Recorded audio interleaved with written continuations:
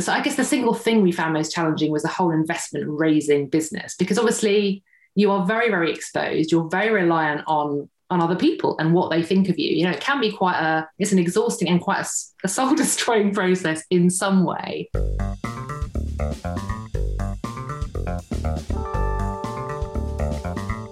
From Positive Momentum, this is Meet the CEO, a show that takes you behind the scenes of the working lives of people who've reached what some might call the pinnacle of the career ladder. I'm Matt Crabtree, the founder of Positive Momentum, and on today's show we meet Annick, founder and CEO of ethical and sustainable online fashion platform Immaculate Vegan. In 2016, Annick became a vegan, but soon discovered that finding stylish, high-quality vegan fashion was just more than a little bit challenging. But after a lot of time searching, she found that there were in fact many fantastic vegan fashion brands out there, but they were just too far beneath the radar for people to notice them. So, with a background that included stints as a CMO in several large media organisations, her business brain went to work. And in 2018, she launched ImmaculateVegan.com, a beautiful retail platform that matches its promise by offering a carefully curated range of super stylish, totally accessible vegan fashion and accessories. Tapping instantly into an unmet demand, the business has gone from strength to strength, including coverage in Vogue, GQ and Cosmopolitan, to name but a very few. Now, as you're going to hear, Annick is a perfect example of the kind of leader we really need for our times. One who understands completely how to be both purpose and profit driven and accepts no contradiction between these two. In fact, is showing how one can serve and brilliantly accelerate the other. I started out, as we always do on Meet the CEO, by asking Annick why she became a CEO. Why did I become a CEO? So I think there's a couple of answers to this question. So one is that I had a company that I wanted to exist, essentially. I had an idea, which is the business I now run, Immaculate Vegan, which is, essentially a very mission-driven business, right? It's fundamentally about changing how people buy and in some way changing the world. And for that business to exist, somebody needed to run it. So I didn't have anyone else. So it was me. So that was sort of almost the accidental bit, I guess. But the other reason I think is that I essentially really like autonomy. I think I've worked with leaders that I think are amazing, but I've also worked with leaders that are really not amazing. And haven't we all? Haven't we all? Exactly. And I think I love working for myself. I knew that I'd be probably the most effective if I could work for myself, but still with a really good team, and still with a co-director as well. So that's why I think that combination. Amazing. And you're just coming to the end of your year at Immaculate Vegan. You've had a fantastic year, I hear. Yes, we've had a really good year. So this is our second full year of trading. Our financial year ends January, and it's been really, really good. So we have more than trebled our business. Both top line and bottom line, which is really, really good. We've smashed all our targets. Congratulations. And we're about to go into raising our next round of investment. We raised last year. That was our first round. So that hugely helps as well. We've had a great Christmas, which is obviously really key for a retail business like us. So yeah, we're very happy. That's really exciting. And I'm sure lots of our listeners will be really interested in the existence of Immaculate Vegan. When you were looking at it, was there really nobody doing this kind of thing? Like, it's not a new idea, is it? Yeah. So no, there wasn't really anyone doing it in the way that we wanted to, or that I wanted to. So there are, essentially we're an online department store, right? So we're a multi-brand retailer. There were other retailers and other marketplaces in the sustainable space, but they weren't vegan, and they were calling themselves ethical or sustainable. But fundamentally, they were selling things that, we really don't think are ethical or sustainable, like wool and fur and leather, which is ubiquitous. There were a few, and are a few, vegan retailers, but not, I would say, at the sort of the premium end of the market. So they're more sort of, generally a bit more homegrown looking. They're not, not necessarily so strongly curated. And we really firmly wanted to create a platform that's all about showing essentially that vegan fashion is amazing. It's beautiful, it's well designed, it's high quality, it's desirable. And that really, I think, wasn't being done, and still I don't think is being done. So yeah, I think it was a unique space. Well, it's a really beautiful website, and it's beautifully curated. Thank you. You and your team have just done the most amazing job. And I hope our listeners, vegan or not, go and take a look and see the products and see that all of these things are not just accessible, but are beautiful in their own right. So congratulations to you, and well done on an amazing year. But this is Meet the CEO. And so we're trying to find out about you and the way you go about living your life as a founder CEO in your case. Mm-hmm. What part of your day, Annick, it's been a funny old couple of years that you've launched a business in. Yes. I suspect no 2 days are the same. But is there a part of your day that is sacrosanct, that you preserve at all costs? Yes. I mean, it's not necessarily at the same time of day or anything like that, but there are two kind of things that I think I preserve at all costs. And I think this is really important as well. Because there are essentially two things. I think one is time for me and things that I know are going to help me mentally and work on my reserves of energy and resilience. And the other is time with people that I'm closest to, that I value the most. So in the first category, the thing that I've kind of been doing the last year is wild swimming. So I'm lucky enough to live near Hampstead Ponds, and along with a friend, we started last autumn when the water was warm. So we didn't start in the cold. We started when it was warm, and we've just been going every single week. At least 3 times a week we go. We now have pretty sort of standard times when we go as well, and that just happens like regardless. I will cancel anything in order to do that. And that for me has been just so important, because I'm sure we'll talk about this later. But it can be exhausting, it can be very lonely, it can be very difficult running your own business. And actually it's not just running your own business, every job has that, right? Absolutely. And I think you just have to really pay attention to time for yourself and to your mental health, and make sure you do have reserves of resilience when needed, because they will be needed, so that has paid off. I've definitely noticed the massive benefits in that. I'm going after this podcast right now. Are you really? Oh, fantastic! Yeah, I think there's now 3 degrees in the water. It's amazing. We absolutely love it. I could not recommend cold swimming enough. By the way, it is brilliant. Of all of our guests, you're the first to report wild swimming. We've had plenty of people who do athletic endeavours, but you're the first that's reported at least doing wild swimming. It's really good. Do you wear a dry suit, or No, I wear like a little sort of mini like shorts and top, and then socks and gloves. But there are octogenarians in this pond wearing bikinis with nothing else to keep them warm, merrily swimming around like they're in the Bahamas, and it's 30 degrees. It's amazing. It's the most amazing place and very inspiring. Well, that's fantastic. I love that, and we shall think of you, and you may well have inspired a few extra wild swimmers with your with that experience. Let's talk about things that have been challenging. I mean, clearly leaving corporate life, where you were very successful, you had a fantastic career. We knew you. That's how we got to know you in your corporate existence as a CMO.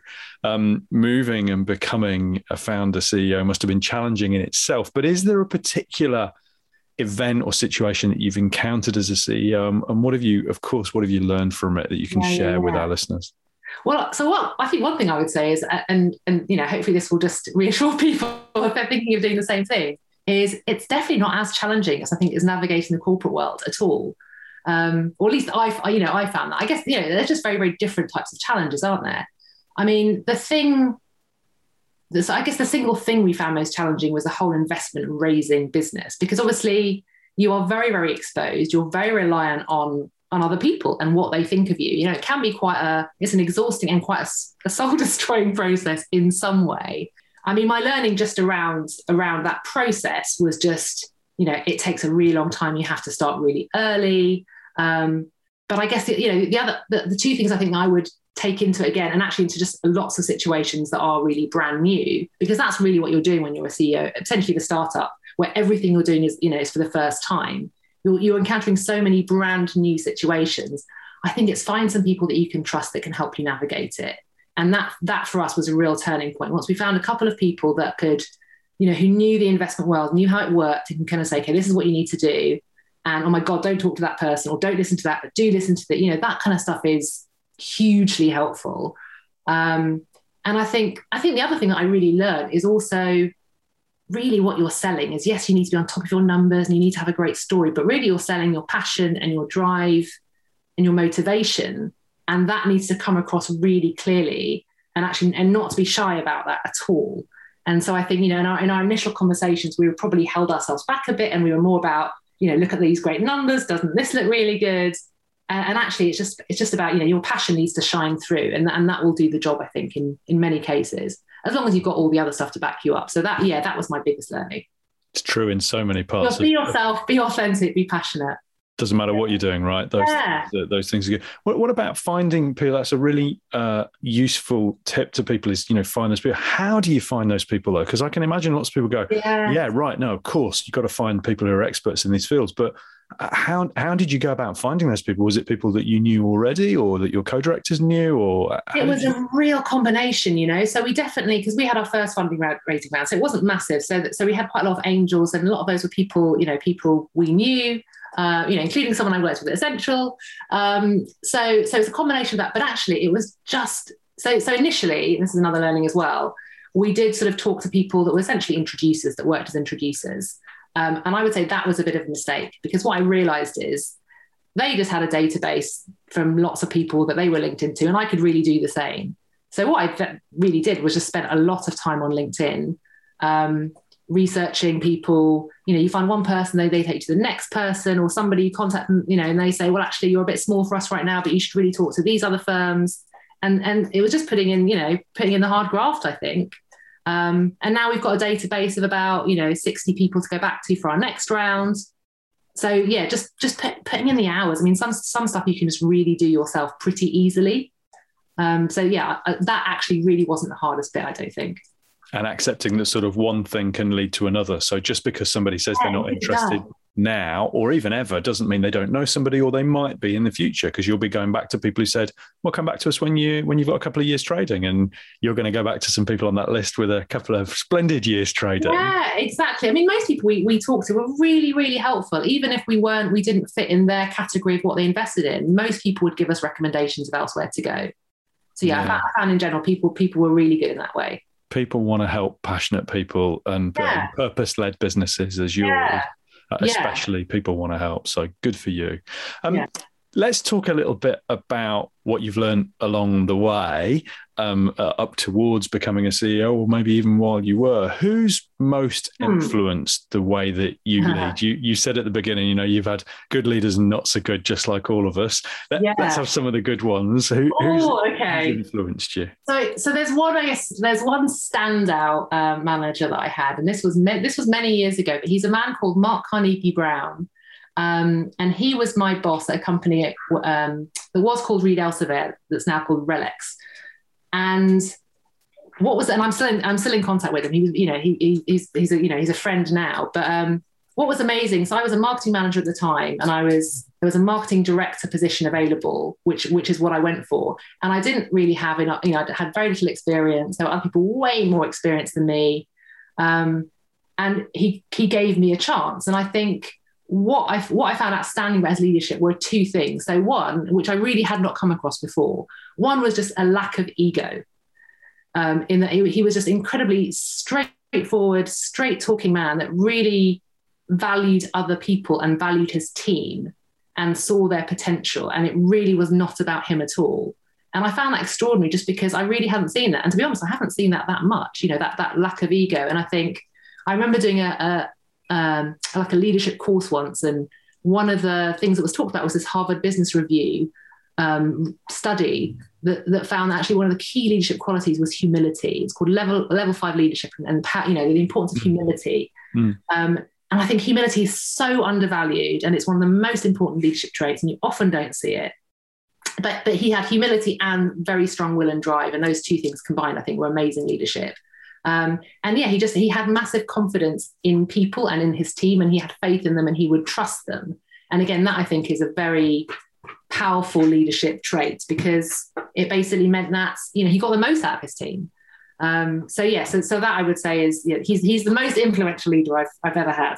Yeah, it's really amazing. And it's fascinating that you talk about that humility component. Other CEOs that we've interviewed during the course of Meet the CEO have actually, we've had some superb exemplars of that humility. And it feels a bit like we're moving into the era, or we're in the era of humility and empathy. COVID, if it's taught us anything, has taught us that empathizing with people's situations and actually understanding that it's not all about you, that there are things that we cannot control, has been, I think, for many leaders, an enormously positive lesson in amongst an awfully great cloud of experience.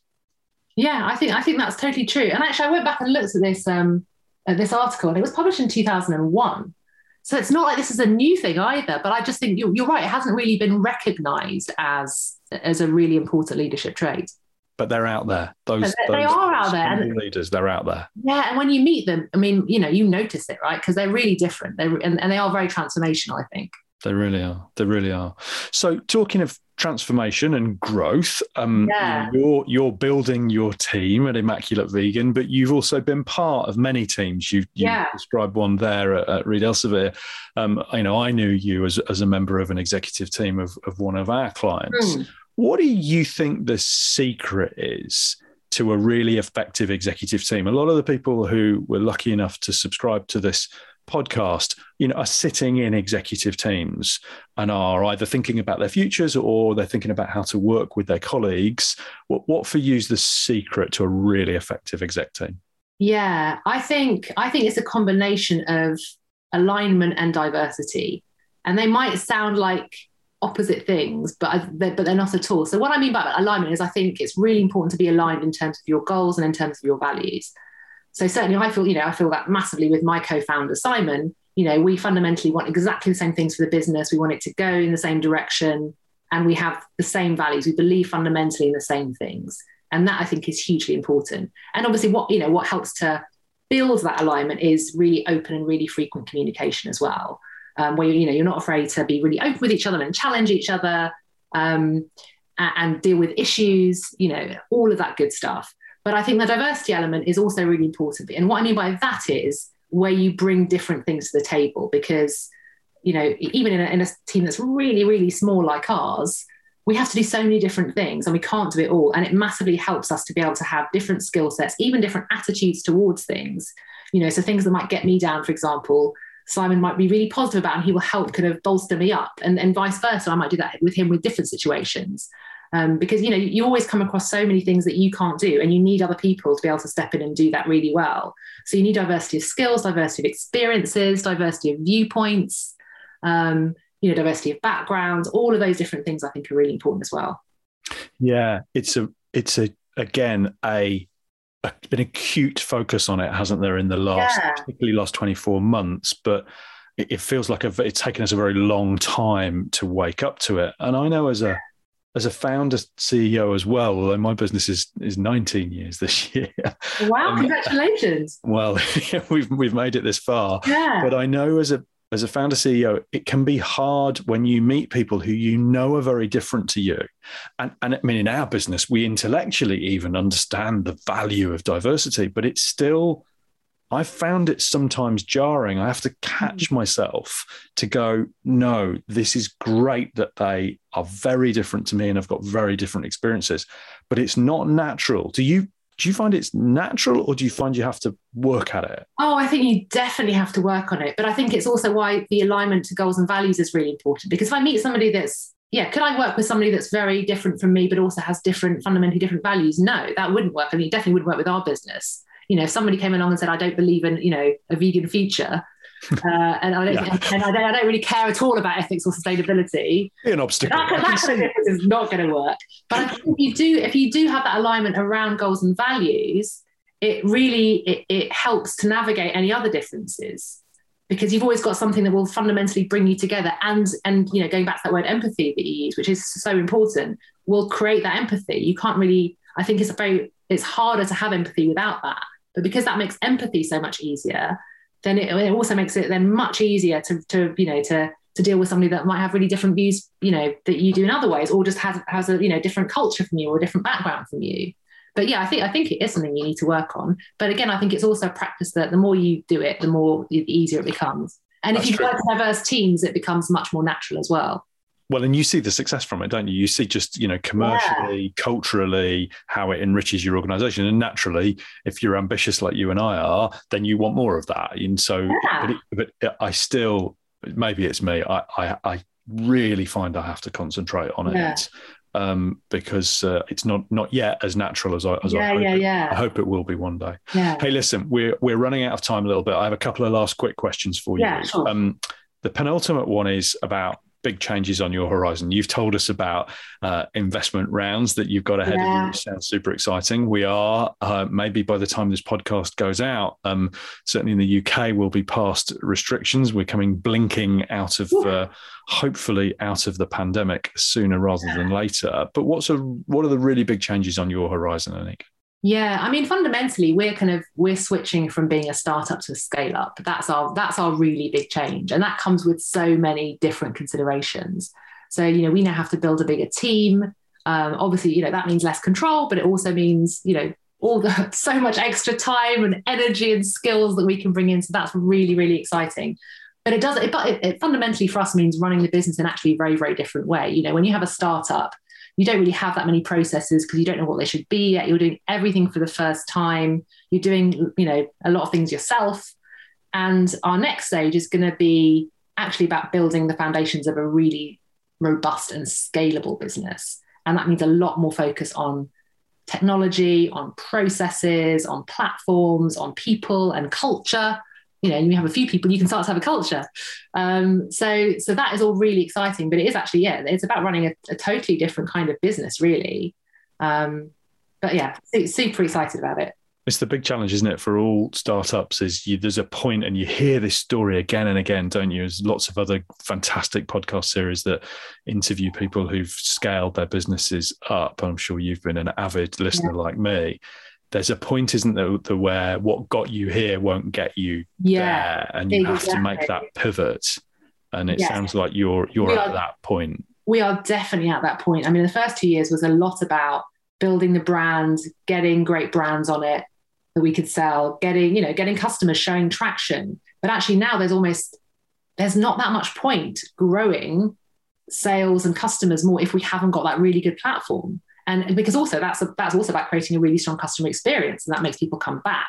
So yeah, that sort of that foundation bit for me is the single most important thing, to do. That and getting really good people in, and then almost like the getting in customers bit is the easier bit, I would say, than the operational bit. I thought it would be the harder bit, but it's really not. The operations of running a business are the hardest bit by far.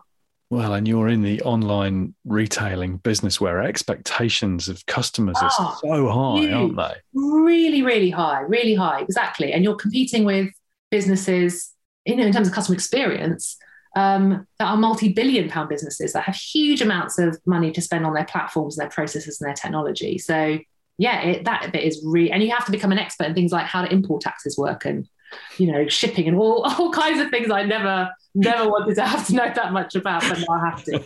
Things you never thought you'd have to learn. But, but it allows you to differentiate. Your chance to differentiate is huge, not just with your purpose, but with the way that you operate. Yeah. Hey, listen, last quick question. I know you are very busy.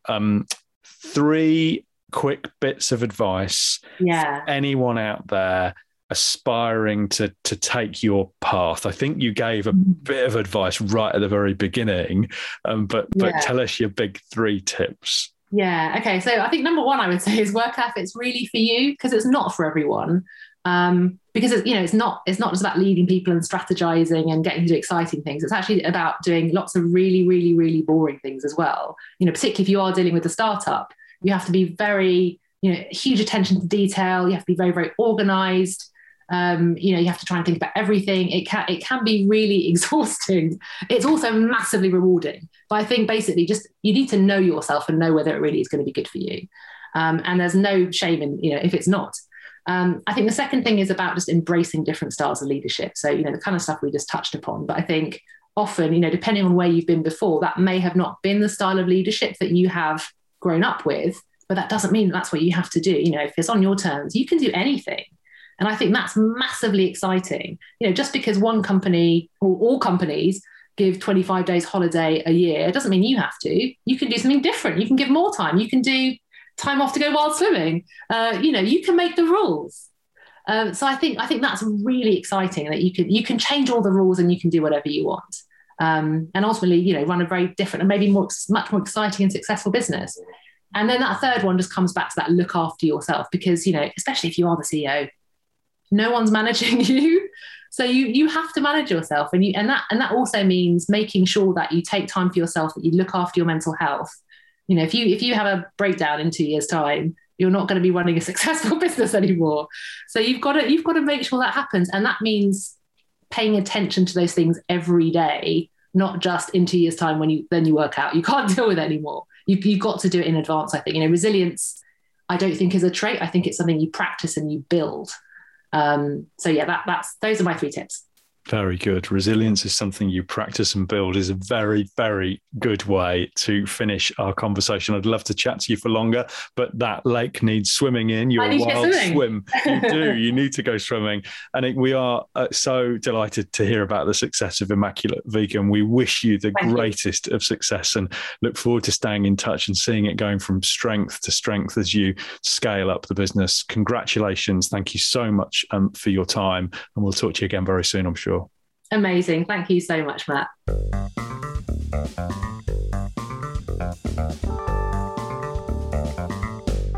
Annick isn't our first founder CEO guest on a purposeful mission, but she is, I think, the first wild swimmer we've had on the show. More brilliant advice to add to our Meet the CEO library there, including the evergreen reminder that it's always at least as much about making sure that your passion shines through as it is about knowing your numbers. Annick's yet another CEO who says great teams are about that combination of alignment and diversity, and that for her, the most undervalued trait she sees in leaders is a simple dose of humility. Also, some super advice on that journey from startup to scale up, especially when it comes to taking ownership for building your own database of possible advisors and investors. And I wonder if there's something in that tip, or at least an adaptation of it, for all of us to think about. Thanks again, Annick. Best wishes with Immaculate Vegan, and thanks to you for listening. We hope you're enjoying our fortnightly Meet the CEO episodes, and if you are, do me a quick favour and give us a rating or a comment. We want to get this advice out to the widest possible audience, and it's your ratings that really help to give us extra visibility. Meantime, best wishes to you in all your endeavours, and I look forward to welcoming you to the very next episode of Meet the CEO from Positive Momentum.